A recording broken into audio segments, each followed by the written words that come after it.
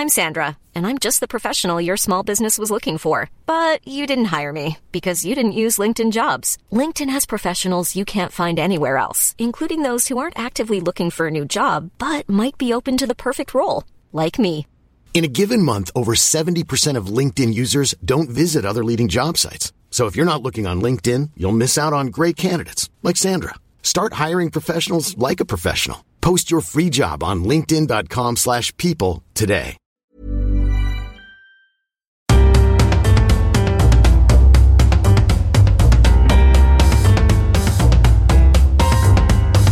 Welcome to The Broad Experience, the show about women, the workplace and success. I'm Ashley Milne-Tyte.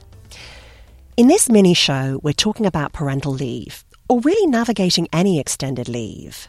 A really big challenge around, leave and flexibility is that people who aren't going out on leave feel very overburdened when work is just dumped on their plate. And that's another place where resentment can build up. That's Rahel Ellison. She was one of the guests on my last show about delegation. When I interviewed her, she told me delegation is key to a successful leave, but more than that, a successful re-entry. We got onto this topic while we were still mulling over delegation. She told me her female clients have a hard time handing off work. It's so much easier for them to just take on more work time and to work themselves, to burnout than giving something away, than thinking about how could I structure this differently, right? And I think that a lot of, when we think about why flexibility is hard, often for companies to implement, and when we think about the challenges around leave, parental leave, or any kind of family leave, and what's challenging about that, a lot of it is about how do you change the workflow and delegate, right? And we're not set up to do that. We don't know those skills. That is so true. After last week's show, I heard from a friend of mine, and she really crystallized something for me about this whole delegation thing. She said, look, I am terrible at delegating. I admit it. I'd love to be better. But she said delegating requires being organised in the first place. You have to strategize and think things through. And some people are just better at that than others. Rahel says for companies who've never even thought about leave before, ramping up means putting in some time. She tells the story of a tech startup in Pennsylvania. The CEO had never had a pregnant employee before, or the spouse of a pregnant employee who wanted to go on leave.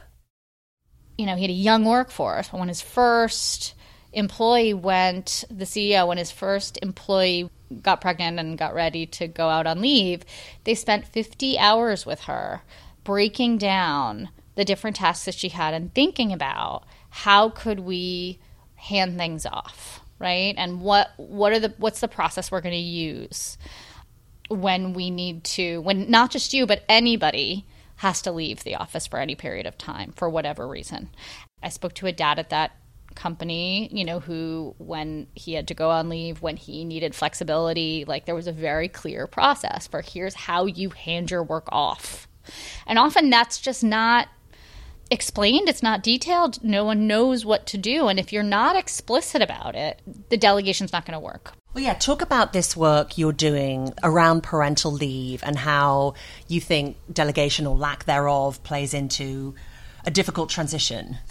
Yeah. So, I've been coaching and consulting around parental leave now for quite some time, and I'm working with a center called the Center for Parental Leave Leadership. And one of the things that I've noticed in working with folks is that the enemy of success in the process of leave and the transition to out for leave, we think about the 3 phases of leave, right? Preparing for leave, going out on leave, and returning from leave.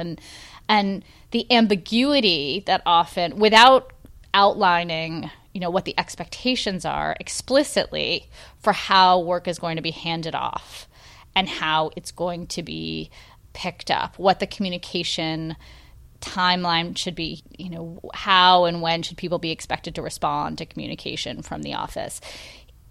There will be automatic resentment and confusion and conflict between managers and employees, between team members. It happens every time, particularly on the return. She says women often come back from leave to find some nasty surprises. So I've had people who are partners in professional services firms who've lost clients. The clients just, nobody ever planned for it to come back to her. So she didn't have that client anymore. You know, there are just so many ways in which things are not spelled out. And it's not according to, it's not spelled out according to the employee's wishes. It's not spelled out according to the manager's wishes. Nobody's talked about this. And so then when they come back, it falls apart and there's resentment. So one of the things I'll say before I talk about kind of the tools that we use, I think that one of the reasons why parental leave is an important transitional moment, it's one that comes up a lot in workplaces. It's an opportunity for managers to learn skills about how to support someone personally and professionally in the workplace. It's an opportunity for employees and managers to learn about how to create more transparent and clear communication around work reorganization and delegation, right? And it's, it can transform the way people work going forward. Maybe you're listening to this in the UK or Canada or Sweden or somewhere else where women get a year's worth of leave or more. I'd be so curious to know if this stuff resonates with you or if it's completely alien. Because in the workaholic US, you're lucky if you get 4 months off after you have a baby. So maybe in other countries they just do leave better. Maybe none of these problems exist in countries where leave is a bigger part of the culture. Rahel says she and her colleagues at the Center for Parental Leave Leadership use this tool called the Next Step Action Plan. She says it lets people think clearly and specifically about what projects they have on their plate, what tasks are involved, who's going to be affected by the handoff, who's going to take on responsibility when that person is gone.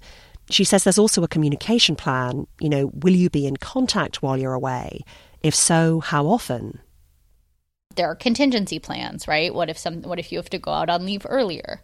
What if there are unexpected changes that are required? How can you plan for those? And then when you come back, how exactly are each of those projects you outlined before going on leave going to be transitioned back to you in a very specific way, right? How do you kind of make sure that not only are you clear on what you want, your manager is clear, your team members are clear, right? And it also gives the person, the employee who's delegating the work, an opportunity to, be aware and be conscious of who's taking that work over and how to reward them and thank them for stepping in when they needed them to, which is a really big challenge around, leave and flexibility, is that people who aren't going out on leave feel very overburdened when work is just dumped on their plate.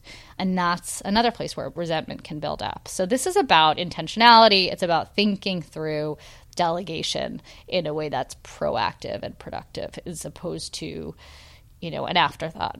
She says the best way for people to plan their leave is to plan their return. They feel prepared. I think the overwhelm of thinking about how to suddenly combine work and life in a different way can kind of cloud their thinking about some of these practical pieces that they need to be considering. And of course, it helps a lot when you and your company are working in tandem to plan this leave, so everyone knows what to expect.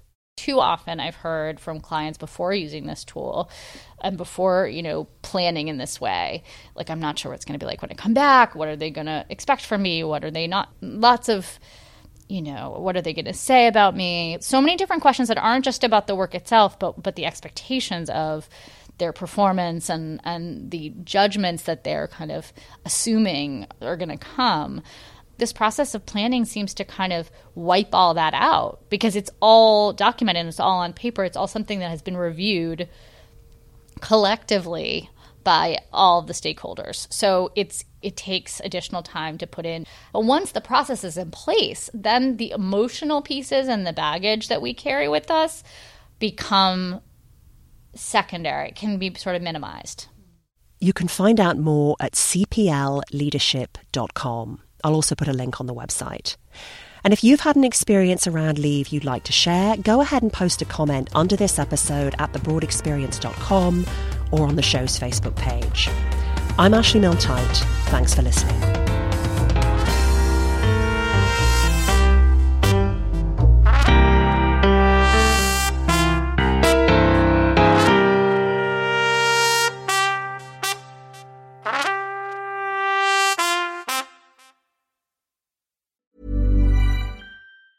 Planning for your next trip? Elevate your travel style with Quince. Quince has all the jet-setting essentials you'll want for your next getaway, like European linen, premium luggage options, buttery soft Italian leather bags, and so much more. And it's all priced at 50 to 80% less than similar brands. Plus, Quince only works with factories that use safe and ethical manufacturing practices. Pack your bags with high-quality essentials you'll be wearing for vacations to come with Quince. Go to quince.com/trip for free shipping and 365-day returns.